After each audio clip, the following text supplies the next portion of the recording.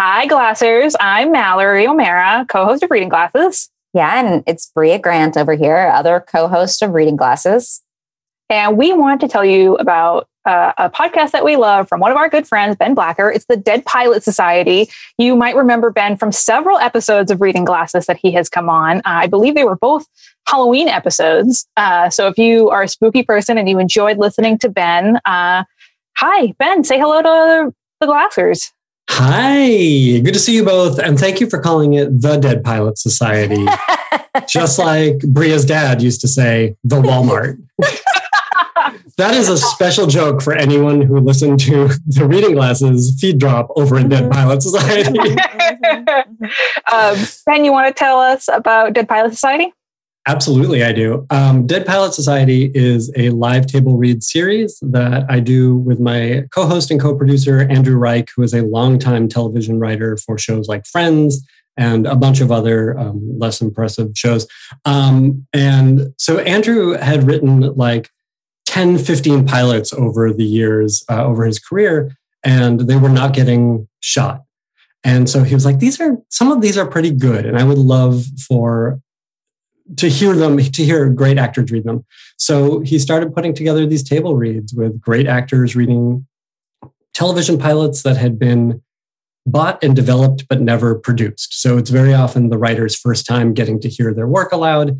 It's a fun, low-key time with terrific actors doing terrific scripts. There are no notes. Nobody gets fired. Everybody laughs. What's great about this is I think our listeners would really dig your show if they haven't heard it, because we have so many writers who listen to Reading Glasses, both people who write novels, who write nonfiction, but also people who write screenplays. So I think our listeners would really be into this if they haven't heard it yet. And it's on Maximum Fun. It's our Maximum Fun family, and we always love to support our Maximum Fun family. Absolutely, and I'm a big process nerd, and so to that point, Bria, we do sort of a two-part podcast. The first part is the table read itself, and then the second is a long interview with the writer about what happened. Because, like I said, usually these are really good scripts. Like we don't do these to make fun of them. We don't do this like, oh my God, it's so bad. Can you believe it? They're good. We love them. We're celebrating good writing that for, the misfortunes of the television business just did not get made. So the often like 30 to 45 minute interview with the writer about the process of making and developing this script is fascinating. I think that is what the Reading Glasses audience will really dig also. And just like we love our fellow Maximum Fun podcast, we love our Maximum Fun subscribers. You folks really help us feed our cats every week. You mean the world to us. You help us make these wonderful shows. All of us are so grateful for you. And we hope that you love this episode. What I brought for you today is an episode called Spacebound, written by the time people hear this, Oscar loser Emerald Fennell. Emerald wrote Promising Young Woman, but she also wrote this really fun pilot that did not get made called Spacebound. And we had this incredible cast, including Carey Mulligan and Richard E. Grant, Rainn Wilson.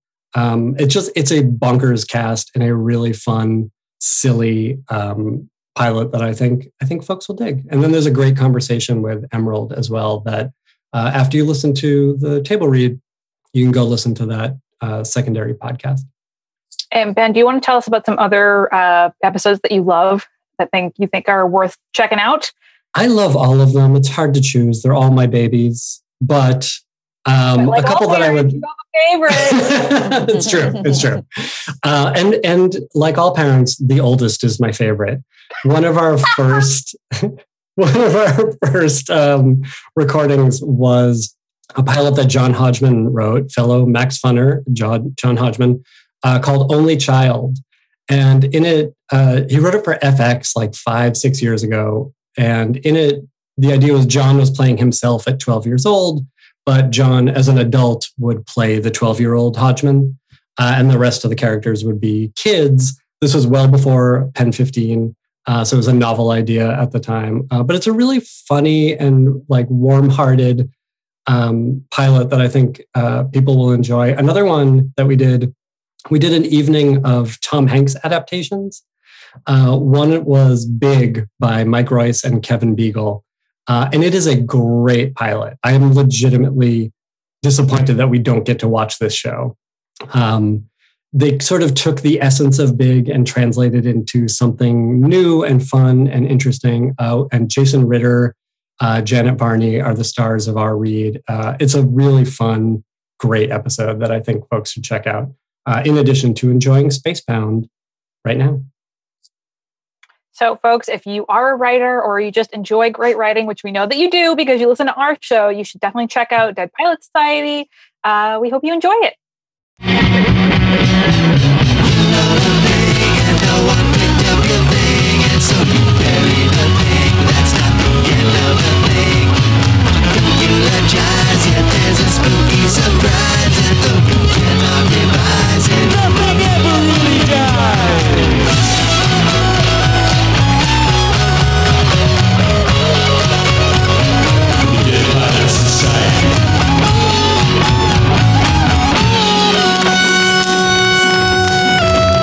Welcome to Dead Pilot Society, the show that takes comedy pilots from A-list writers that were sold and developed at networks but never produced and gives them the table reads they never got a chance to have. I am Andrew Reich, the creator and co-host of Dead Pilot Society. So you may have noticed on your phone or wherever you listen to us that we have a new logo. And that is not the only change. We are switching up our format a bit. Because look, I realize that the running time of some of our episodes can be a little intimidating. You know, maybe you see that hour and 30 minutes and you're like, in that amount of time, I could listen to the first 4 Ramones albums. I don't know what people do with their time. Anyway, what we're going to do, what we're going to try going forward is we're splitting up our episodes into 2 parts. So there's the table read, which is what you're going to hear today. And then we'll follow that up a week later with my interview with the creator of the pilot. We're going to call that episode the After Show. Because, you'll always get an interview with the writer of the pilot. We might throw some other bonuses in there, too. Maybe an interview with some other member of the pilot's development team, an executive producer, a showrunner, maybe the executive who bought the pitch, something like that. So 2 episodes a month, the table read and the interview. Is this a good idea? I don't know. You tell us, but we're going to try it out. What I do know is that our Dead Pilot this time is amazing. It's called Spacebound, and it was written by Emerald Fennell. Emerald was the showrunner of season 2 of Killing Eve. Some of her acting credits include playing Nurse Patsy Mount on Call the Midwife and Camilla Parker Bowles on The Crown. And she is also the writer and director of Promising Young Woman. It's been nominated for 4 Golden Globes, Best Screenplay, Best Director, Best Motion Picture Drama, as well as a Best Actress nomination for Carey Mulligan. Spoiler alert, Carey Mulligan also plays the lead in the read you're about to hear. If you haven't seen Promising Young Woman yet, you really have to. I promise it will stay with you long after it's over. Emerald's just absolutely brilliant. So much fun to talk to. You'll get to hear my conversation with her next week. But for now, this table read, holy crap, this table read. Look, I realize I always say that we have an incredible cast, and that's because we always do. We don't cast people we don't like, so I always love our casts. But this one is really quite special. We've got 2 Oscar nominees. We've got an Emmy nominee. We've got all sorts of Golden Globe nominees. It's an absolute dream cast. Here's who we had. As G456, Carey Mulligan. As Dan from Veep, Sam Richardson. As Phil from The New Girl in the Neighborhood, Max Greenfield. As the Overlord, this was such a thrill for me, the incomparable Richard E. Grant. As the Tall Man, this was also a thrill, from The Office, Rainn Wilson. As the Round Man, from Veep and Dead Pilot Society regular, Craig Cackowski. As Venetia from Miracle Workers and Shrill, Lolly Adefope. As Karen from Glow, Ellen Wong. And then there were our incredible, versatile utility players. Marcus Bishop-Wright as Detective Fairbanks, the Pervy Guy, the Terrifying Man, and the Barista. Greg Santos as the Obnoxious Guy, the Bongo Drummer, and Cop Number 2, and Shulie Cowen as the Fancy Dog Owner, Andie Macdowell, Cop Number 1, and the Anchor. This is such a funny pilot, a superstar cast, and you don't get to hear this anywhere but right here. And hey, if you want to see the people reading it, see their faces in the Zoom boxes, and you might want to for this one, just become a Maximum Fun member for as little as $5 a month. You'll get access to the video, all of our bonus content from past years. Go to MaximumFun.org/join. All right. Now, enjoy. This is Spacebound, the pilot by Emerald Fennell. We are in the long, crabby line of a coffee shop. The place has seen better days in spite of the fading sign on the wall, which reads, "The best coffee in the universe." A barista is desperately trying to keep things upbeat when an obnoxious guy cuts in line. Yeah, the joke's on you, Cheryl, because I don't even like the kids. You can have custody. Dry cap, extra hot. Coming right up. That's $2.80. Oh, stop crying. Kevin always creeped me out. You know that. Ever since he was born, he's got that one weird eye. The line is getting restless. Sir, that's $2.80. Well, maybe if you lost some weight, we wouldn't be having this conversation. Suddenly, the door slams open. A mysterious light pours into the coffee shop.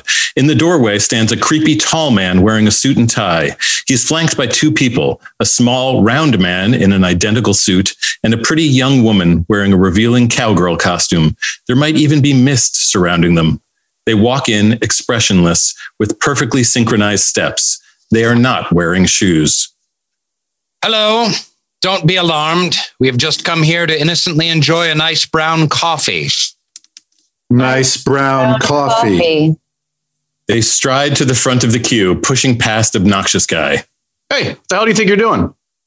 One normal cup of coffee, please. Normal. Are you serious? Get out of my face. Hey, you. He leans in close to the young woman, jabbing his finger at her. Get out of my face. She blinks back at him for a second, then she touches his shoulder, staring right into his eyes. Whoa. What? There's a weird humming noise. He suddenly looks terrified. No, stop it. Oh, God. Tell Cheryl. The humming reaches a pitch and bam! Obnoxious Guy explodes all over the coffee shop. There's a moment of shocked silence, and then everyone starts screaming and running. The young woman stands blinking innocently as the round man and the tall man take in the carnage. Uh-oh. G456, we need to go now. With synchronized steps, they rush out of the cafe into an alley around the corner. Sirens have already sounded in the distance. Round Man is running in tiny circles. Oh, dear. Oh, dear. Oh, dear. What were you thinking, G456? What did the Overlord tell us? Get me a nice, normal coffee. Yes, and what did he say not to do? No murderings. No murderings, exactly. And what did you just do? I did a murdering. Oh, no. Yeah. Will he be mad? Will the Overlord be mad? He's not going to be thrilled, G456. No. You interns are getting worse every year, I swear. I'm so sorry, sir. I didn't mean to. There's no time to apologize. We need to get off Earth now. But we don't have the coffee for the Overlord. The tall man notices a discarded cup on the floor. He tastes it, gags. Ugh. Oh, dear mother of the Overlord, that's disgusting. Why would he want to? Never mind. It is not for me to question his perfect wisdom. Everything ready? The round man is desperately pressing the buttons of a futuristic device. What's going on? There's only enough power for two of us. They both look at G456. It's an awkward pause. Oh, I see. Huh. Well, that's unlucky. The sirens are closing in. Real unlucky. Sir, this is my fault. I should stay. Really? No, I should. Really? That's so cool of you, G456. So cool. I mean, I've never been to Earth before, and I'll probably die before the day is out. That's the spirit. Okay. Sir, we need to go now. Run, G456. We'll come back for you. G456 gives a noble salute and runs off. Her run is super weird. Good luck, G456. Once she's gone... We're not coming back, right? Oh, most certainly not. They press the button and disappear into a beam of light as we cut to our main titles. We're now in an anally clean apartment. Dan, uptight, hardworking, never taken a risk in his life, is standing self-consciously wearing a tux. His roommate and childhood best friend, Phil, who thinks he's God's gift, but isn't, takes it in. Could you turn around for me one more time? Bill, come on, man. I just need to... No, please, just one more time. Just turn around for me, baby. Don't be shy. Dan turns, embarrassed. Phil studies him. Dan waits expectantly, and finally... Yeah, no, I don't know. It's not working. Well, I already spent the money renting it. You told me to rent it. You said it looked like James Bond. Yeah, look, honestly, I'm as surprised as you are. I've never seen anyone look bad in a tux. And you're really giving off a strong funeral parlor vibe. Oh, God. Yeah, I mean, you look like you're on your way to the prom. Well, that's okay. Well, no, let me finish. To murder all the classmates that wronged you. All of them. I mean, that feels harsh considering you are supposed to be building my confidence right now. Okay, all right. Let's try smiling, maybe. Dan smiles. It's creepy. No, that's worse. Dan throws up his hands. They hear keys in the hall. You know what? Let's get Venetia. We're going to ask her a question. I don't want you to humiliate me just so you can hit on our neighbor. Dan, I knew you'd understand. Venetia? The door opens. In comes Venetia, early 30s, a spoiled British daddy's girl, like someone from Downton Abbey has accidentally stumbled into the real world. Yes. She takes in Dan's tux. He looks at her hopefully. Oh, sweet. You look like you just graduated from butler school. Are you thinking of butling? It'd be a great choice for you, Dan. You sort of have the bland face and the sort of subservient gait of a butler. Yeah, I've always thought so. Thank you. No, I'm proposing tonight to Karen, my girlfriend. She's here literally all the time. You've met her probably every day. Oh, that was your girlfriend. I thought she was some kind of drab relative or a German exchange student or something. Well, I mean, why would I? I mean, well, she's not even German, so. You sure? She wears a lot of brown. She does wear a lot of brown, Dan. Dan stares at them incredulously. This is not helpful.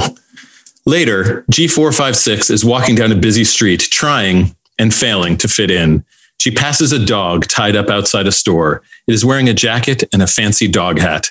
Oh, thank the Overlord. She stops and kneels by the dog. Sir, I need your advice. You seem to be a dapper gentleman, an industrialist, perhaps. Do you happen to have some kind of interstellar machine that I could borrow?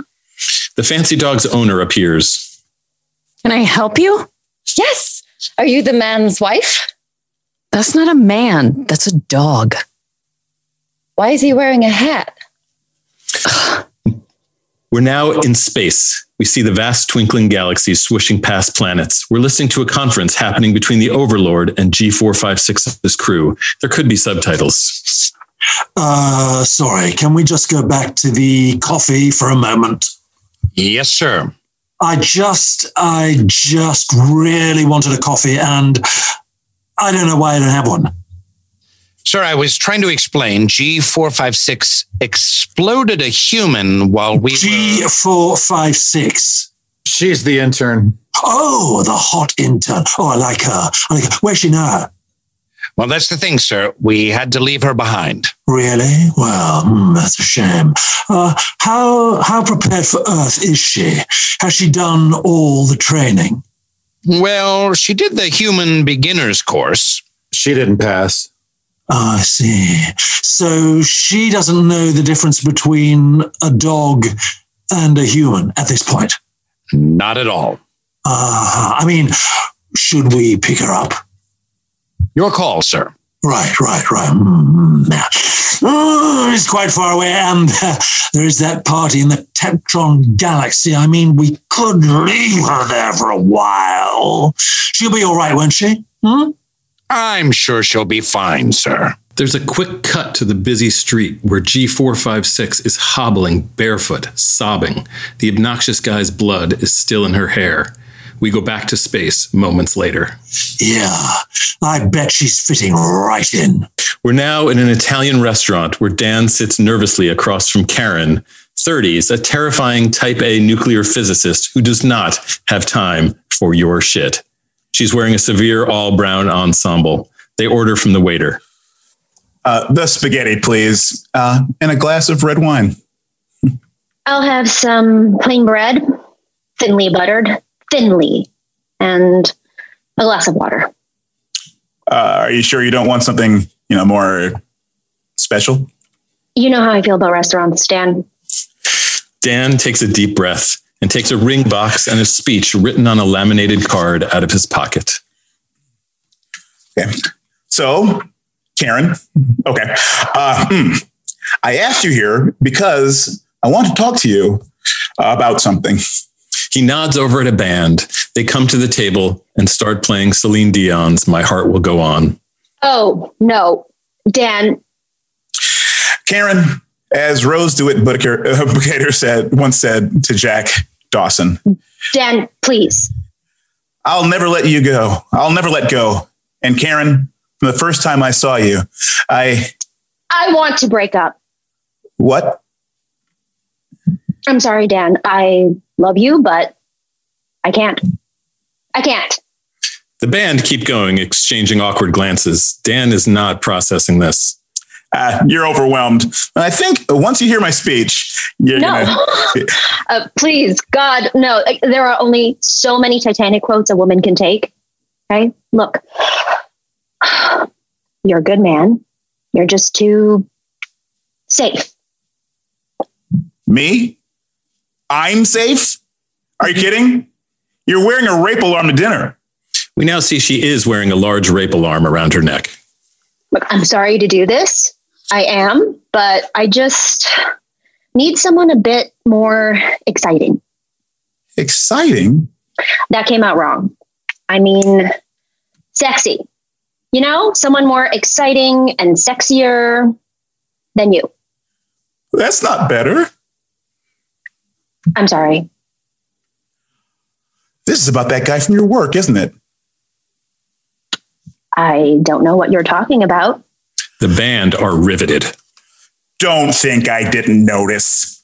Oh, I'm Professor Simpkins. I have a horse. Look at my bravery award. You only saved the dog, Simpkins. From a burning building. And I don't exactly see you winning any medals for heroism. When was the last time you took a risk on anything? Look, I'm not going to stay here and argue with you about Professor Simpkins' bravery award or his magnificent horse or his Nobel Prize. Okay? Just try to be dignified about this. But I love you. No, you love having someone who will go outside with a baseball bat when you hear a noise in the middle of the night. She gets up.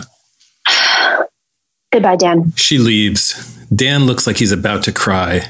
The panpipe interlude of My Heart Will Go On begins. The piper is really going for it. The music continues as G456 walks forlornly past the restaurant. She's now very tired and homesick, her cowboy hat askew. Dan looks up and spots G456 through the window as she goes and sits on a bench across the street. As the music reaches a crescendo, G456 looks up and her eyes lock with Dan's through the glass. He smiles. She smiles back. But the moment and the song is broken. A bongo drummer starts drumming. G456 leaps up and runs over. She starts dancing. She's an aggressively terrible dancer. On Dan's face, good God. She dances with a look of pure bliss on her face. The crowd has started booing. The bongo drummer is getting annoyed. Hey, stop that. You're scaring away the customers. An onlooker, a pervy guy, looks at G456. Hey, take it off, sweetheart. What? Look, if you're going to dance, at least take your clothes off. Oh, I'm sorry. I didn't know. She takes off her hat. Now the crowd is getting into it. Even the bongo drummer starts drumming enthusiastically. Yeah. Woo, get him off. She takes off her jacket, delighted by the enthusiasm of the crowd. She's finally getting the hang of this human stuff. She starts to unbutton her shirt when Dan runs up. Whoa there. Okay. All right. He picks up her hat and jacket and stops her hands from unbuttoning. You don't need to. The crowd start booing him. All right. Okay. Show's over. Okay. He steers her away, and she tries to run back and take off her shirt. The crowd cheer. Nope. Hey, yeah. He grabs her again. On the street, Dan steers her back to the bench and sits her down. Okay. I think maybe someone's just a tad partied out. You need a strong coffee and maybe some shoes. All right. Aren't your feet cold? Huh. Yes, they are. Humans are not at all well designed for their atmosphere or terrain. Look, is there someone I can call for you? Did you come from that desert party? Did you lose your friends? Oh, no.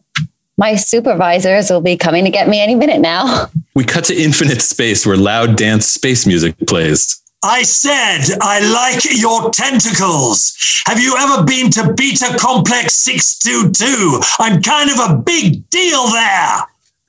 Back on the street moments later. Right. And do they have a number, your supervisors? Yeah. Oh, great. He gets out his phone. 489. Dan keys it in and waits. He looks at her. That's it. That's the whole number. He sighs and puts his phone back in his pocket. Look, it's getting late. Do you have somewhere you can stay for the night? Of course you don't. I'm fine, really. I can just stay here. She gestures to some nearby festering garbage. On this nice, soft. She begins to nestle down into the garbage. She starts to gag. Dan hauls her up. Okay, up we get. She looks up at him, her hair full of garbage. Oh, my lucky night. She smiles. She does not understand sarcasm. We're in a cafe later. Dan is sitting across from G456. A pretty waitress sets down a couple of coffees in front of them. G456 takes a sip. Wow. Delicious. She spanks the pretty waitress as she goes away. Keep them coming, sweet cheeks. Oh, my God. I am so sorry. The waitress storms off. What the hell are you doing? You can't spank a waitress. But it is one of your most traditional Earth customs. No, spanking. She rolls her eyes. What's your name? I don't have a name. Names are for the weak and the prisoners of the Overlord. I do have a number, though. It's G456. Oh, man. Look, is there anyone who can look after you? Thank you, sir. But I don't think I need any looking after. She casually slides the bowl of sugar towards her and starts eating it with a spoon. Soup is delicious. He watches her, concerned. At the Italian restaurant later, Detective Fairbanks, a grizzled, jaded cop who's seen it all, is interviewing the bongo drummer. And then she walked off with this, I don't know, like a funeral director or butler kind of guy. Thank you. That's very helpful. Very helpful indeed. What? Did you say something? I said very helpful indeed. Oh, okay. Detective Fairbanks resumes his mysterious gazing into the middle distance. The bongo drummer follows his gaze, confused. In Dan's apartment later, Phil is watching QVC and ordering on the phone. They are selling old-fashioned China figurines of Victorian ladies. I'm gonna have 6. No, 7 of the Lady Lucy figurines. Excuse me, Barbara. I will tell you when I've had enough. He hears keys in the door and quickly wraps it up. Just send them to the usual address, Barb. And yes, of course, I want the free tea cozy. What do you think? I want lukewarm tea? He hangs up. Maniac. Dan enters and Phil springs up to welcome him. Hey, congratulations. What? Oh, Karen said no. She dumped me. I know. I saw on Facebook. Congratulations. She was the worst. What? I thought you... Oh, okay. I don't have time to process that right now. I found someone. What? Already? Nice. No, I mean on the street. Nice. G456 steps in. Phil takes her in. Oh my. G456 looks around the apartment, awed. Wow. Are these your living quarters? This is our apartment, yes. It is majestic. Are you some kind of king? Oh, Your Highness, I didn't realize. She starts bowing.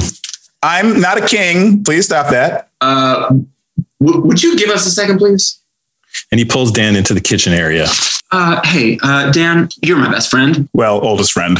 Oldest and best friend, yes. And I respect you wanting to jump right back in the saddle. I really do. But that saddle out there is insane. Well, Phil. Okay. Look, I get. Is she pretty? Yes, sure. And is the cowgirl thing kind of hot? Of course it is. There's a reason the best sex position is named after it. Missionary? Dan, please. Now is not the time to tackle your grotesque lack of bedroom experience. What I'm saying is that Burning Man catastrophe out there is not wearing shoes, and I'm pretty sure that there is blood and garbage in her hair. Phil, I was not going to sleep with her. She is dangerously high. I couldn't just leave her in the street. Oh yeah. No, she's been snatched for sure. So I just need someone to look after her while I go down to the police station to see if there's been a missing person report. Me? You're not leaving me alone with the sheriff of Crazy Town. You know that I'm not good in crisis, Dan. Ever since I got pushed down that well, it just... We cut to later. Venetia is standing in the doorway. So where's this cousin of yours, Dan? G456 emerges from the kitchen. Good grief, where have you been? The sex rodeo? How was it? Was Keith there? Did he ask after me? Okay.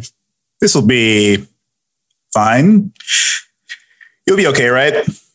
I won't do any more murderings, I promise. Phil looks terrified. Oh, that's nice. Later, Dan waits in the lobby of the police station. A terrifying man blows a kiss at him. Want a party? No, thank you, sir. Dan looks nervously at the desk. Two cops walk in, talking. Exploded? What do you mean exploded? It was all over the ceiling of the coffee shop. Not a nice guy, apparently. Warrant was out for his arrest for some pretty dark stuff. So it was a contract kill. Get this. They say it was a barefoot cowgirl.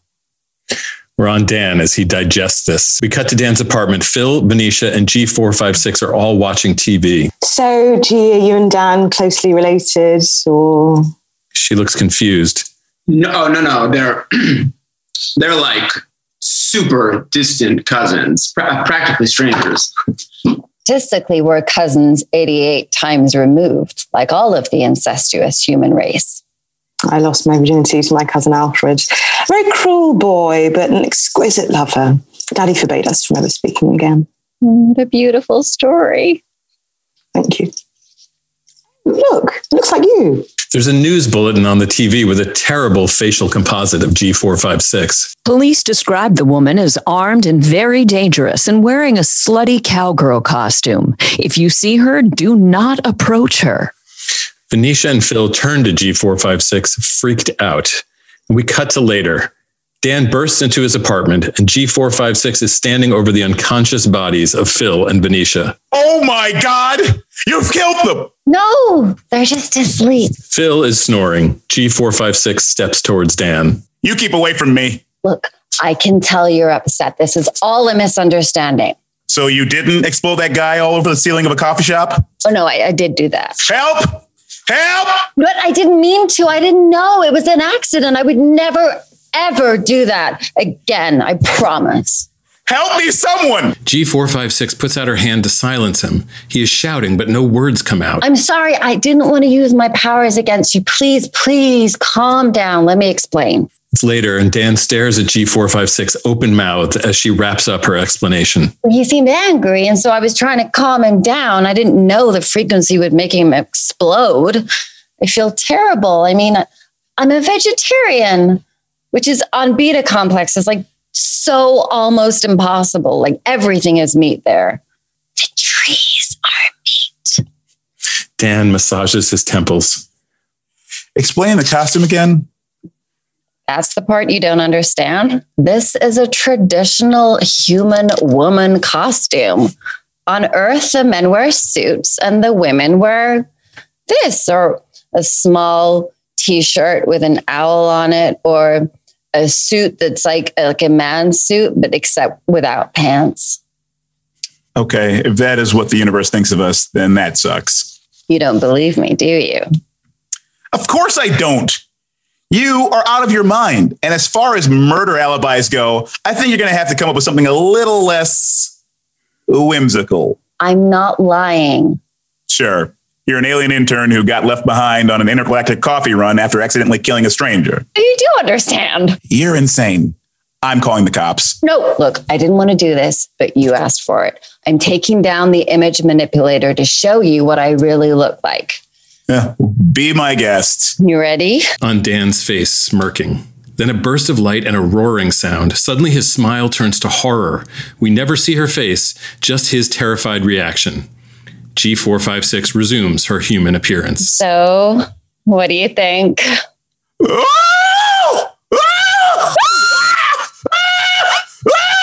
We are in the living room later. Dan is hyperventilating. What? I don't know how the you're Yeah, just let it sink in. How'd you even get here? How's that scientifically possible? I'd explain it to you, but you wouldn't understand. Try me.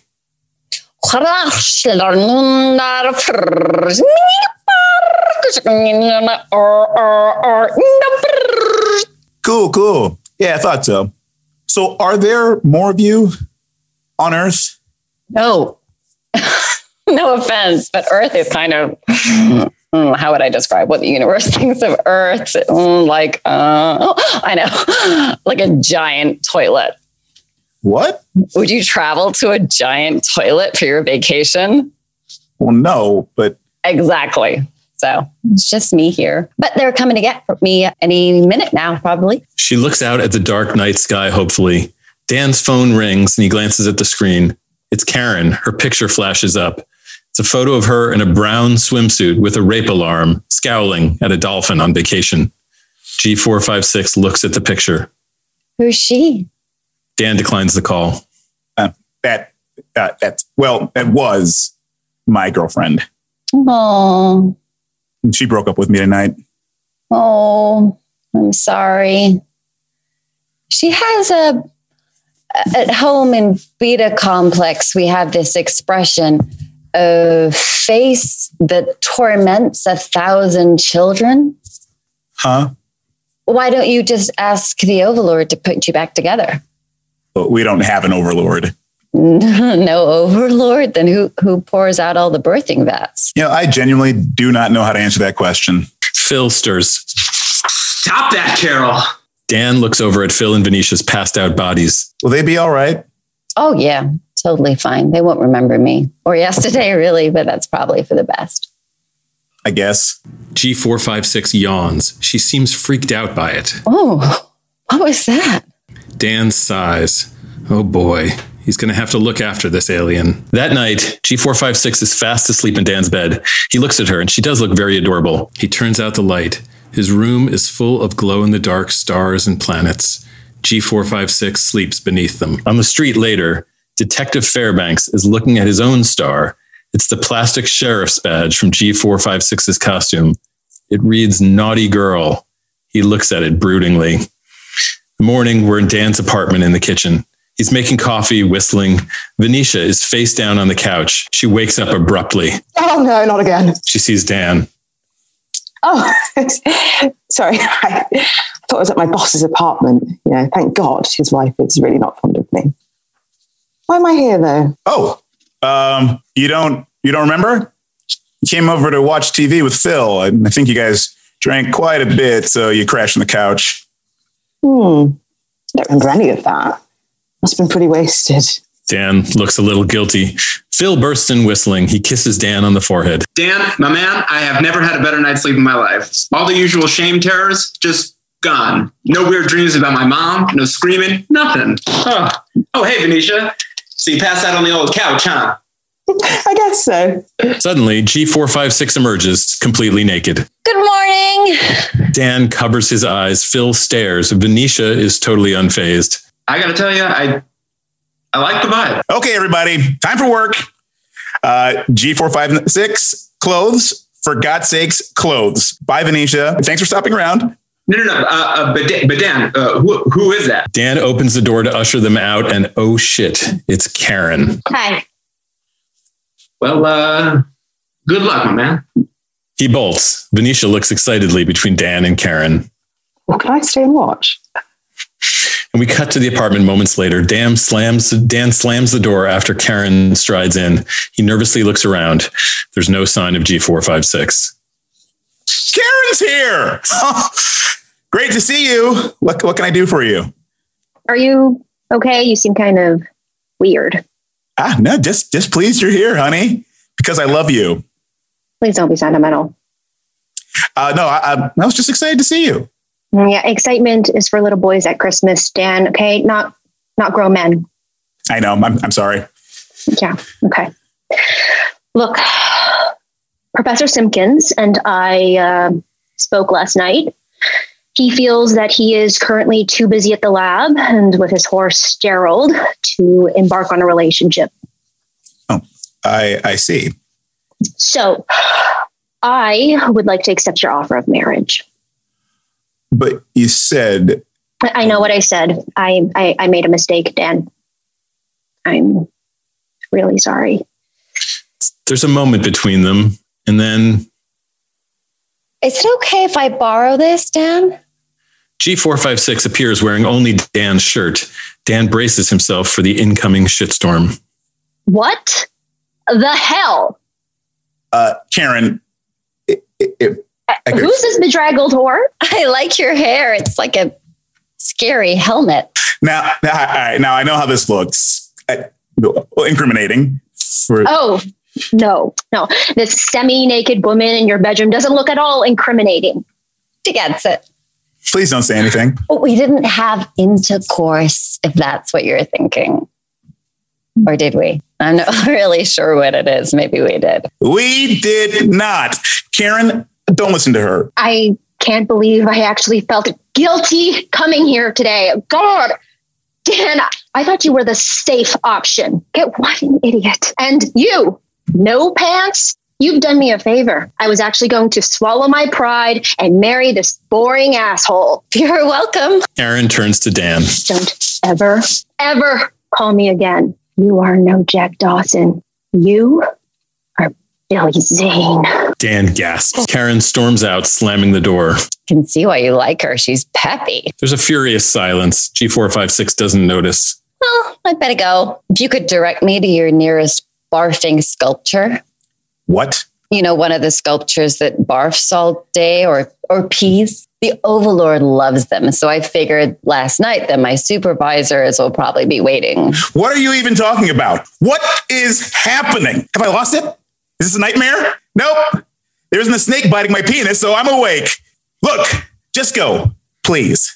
But you've done more than enough damage already. What with giving my friends amnesia and ruining my relationship? Oh, and murdering that guy, which really I'm not all that cool with. I think it would be best for everyone that you just find your superiors and leave me alone to get back to my safe, boring life. I understand, but you looked after me when I was alone. So whatever you say, I'll never think you're safe or boring. There's a moment while this lands, and we go to space at night. Glorious, beautiful, awe-inspiring space. The Overlord is very hungover and touchy.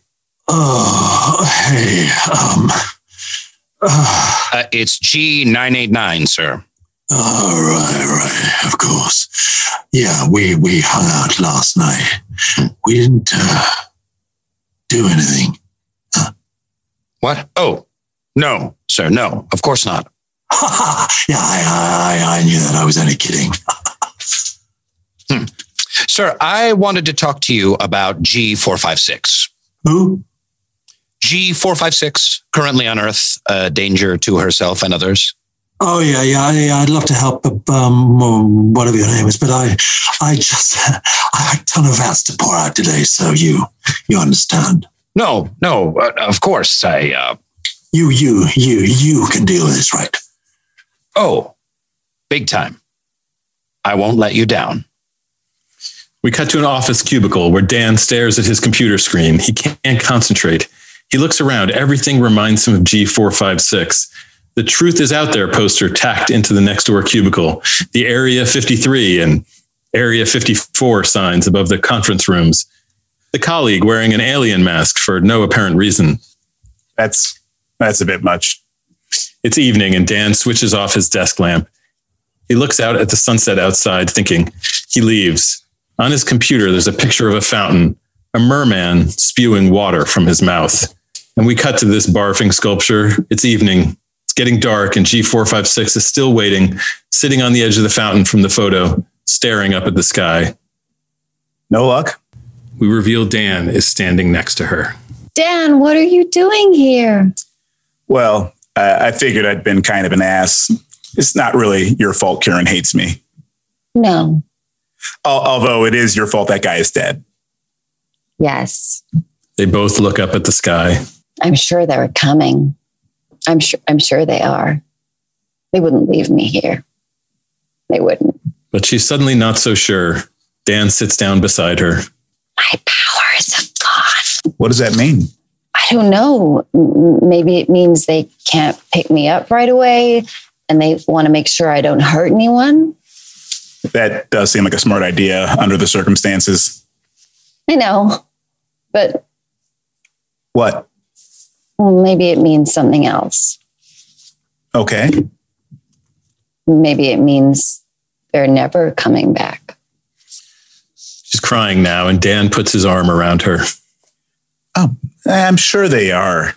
They're probably just delayed a couple of days, you know? They wouldn't just leave you here. How could they leave someone like you behind? He looks up at the sky, and we whip up into space. So the Overlord left you in charge of G456? That is huge. Wow. Yeah, I don't want to brag, but I feel like we had a really intense connection at the party last night. I mean, I know he's the Overlord and all, but he needs friends just like everyone else. Sounds like someone has a crush on the Overlord. Shut up. Oh, God. So what are you going to do about her? I don't know. Earth is pretty far away.